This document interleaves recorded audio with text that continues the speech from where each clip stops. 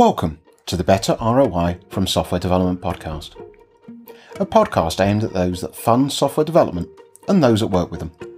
In a series of short, weekly podcasts, I, your host Mark Taylor, hope to educate and inform on why traditional management processes won't get you the best return on your investment. And along the way, I'll provide advice on how to improve that.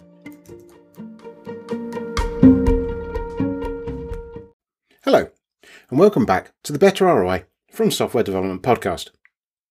In this episode, I want to introduce you to infrastructure as code.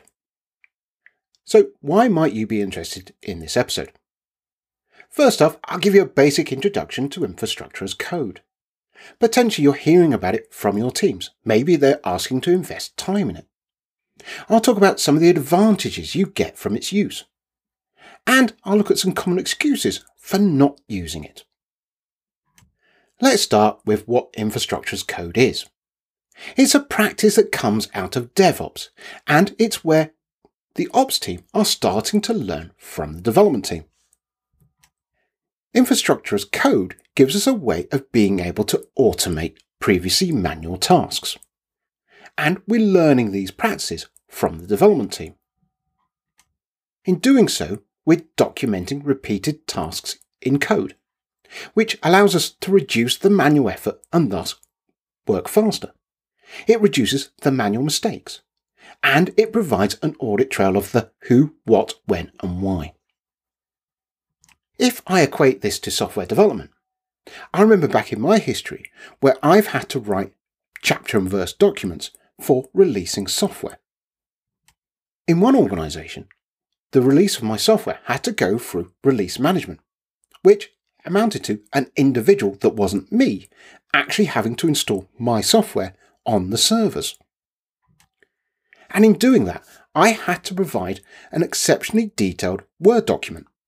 I had to tell that individual exactly which folder to copy individual files to, which configuration settings to set on each machine. It had to go to the level of right-click here to see this, then type that. To be correct and to work for another person that didn't understand what I was trying to achieve, it had to be exceptionally detailed and correct. Now, obviously, that took a lot of time to get right. And it was error-prone. I only need to miss one step out of that function, and that release manager would struggle to actually do the job. Moving forward into continuous integration, delivery, and deployment, we now automate those processes. So where previously I would have written a document for somebody, written it in Word with a step-by-step guide, I now create instructions for the computer to do it, which is something that I can test and refine over time. I can try it on various environments. I can see that it does exactly what I expected it to do in our test environment. Thus, I can have confidence it will do the same when I try to use it in the production environment. That's because that automation makes it repeatable. And we gain benefits from that automation. It's less work when I want to deploy it. It's faster because of it, and more reliable. And of course, because we have that level of reliability, we also have auditability and non-repudiation because we have those instructions written down as to what the computer carried out.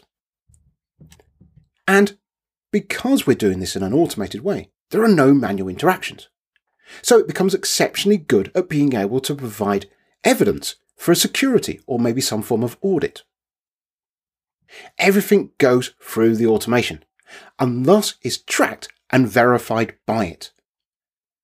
Now, infrastructure as code provides that same benefit for the ops team.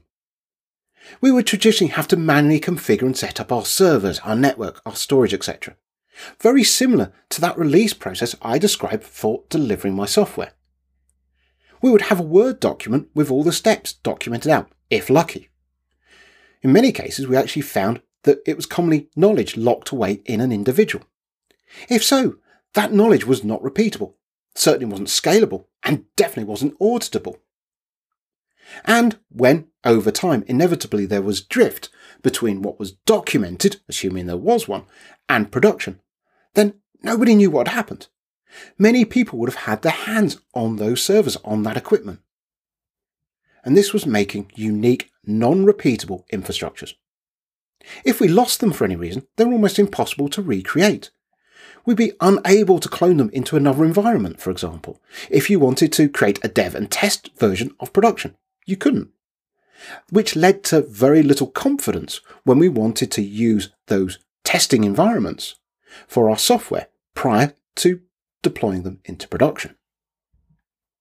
Infrastructure as code is one of the benefits of DevOps, where ops have learned from some of the dev practices. And certainly over recent years, there's been an explosion in the use of infrastructure as code.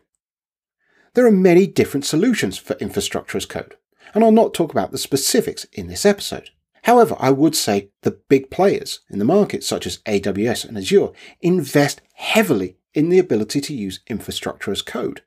They recognise, as does the industry, that it's a good way of managing environments, a good way of creating servers, networks, storage. And through using infrastructure as code, they gain considerable benefits. We're able to track changes using source control in the same way as we do with software development. We get to tell when somebody has made a change. We get a what, when, who, and why of a change. We have the ability to revert to a prior known good state. We have that auditability.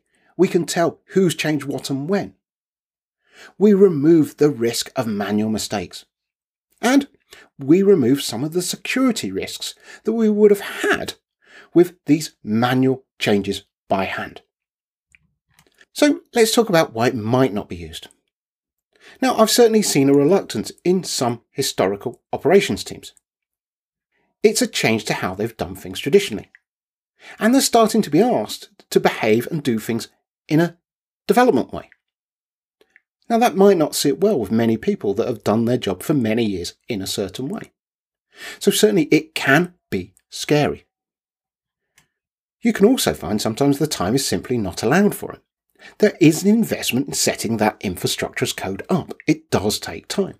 And it can be seen as an extraneous or extra job that, if a project, for example, is short on time, can be seen as gold plating. We just need to get it done.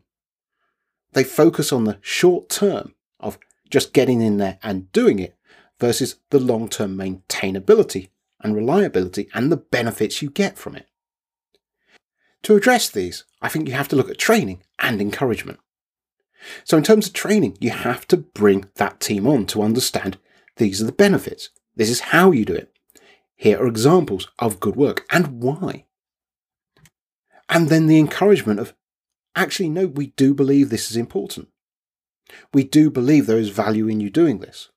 We are not going to make you take shortcuts in favour of the short-term win over the longer-term win. There comes down to the need to have a certain maturity in that technical management. I've talked previously about professionalism within software development, and I think there are certain characteristics that have to be shown by a software developer to be really considered professional. And many of those same characteristics are here as well for infrastructure as code. By following those principles, by following many of those principles of making sure that it's repeatable, understood, auditable, and has some level of control around it, it's providing a level of professionalism. And as such, most organisations should be asking for this as basic table stakes. In this episode, I've introduced you to what infrastructure as code is. It's taking away that manual effort of building our systems, our servers, our network, our storage, and defining it in code. I've talked about the advantages of doing this, having it in code, similar to the same as how we have software code. We get an audit trail of who did what, when, and why. We have an audit trail in terms of understanding the changes that were made. We reduce the risk of manual mistakes. We reduce some of the security risks of manual work. We gain levels of repeatability of being able to repeat those changes from our production environment into our test environment, into our development environment. We gain confidence that those environments feel and behave the same way as production, thus have greater confidence when we're testing our software on them. And I've covered some of the excuses as to why it wouldn't have been done.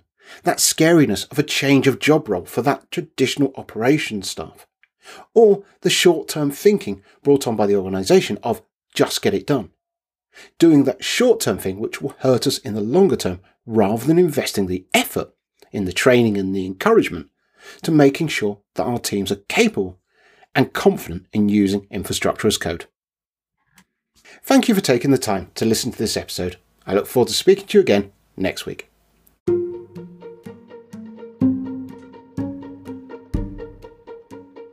This podcast has been hosted by me, Mark Taylor. It has been produced by Red Folder Consultancy Limited, a consultancy that can help you achieve better return on your software development investment. You can contact them or sign up to the mailing list at red-folder.com. Or you can reach out to me on Twitter at redfoldermark. If you're getting value from this series, please tell a friend and help me grow my audience.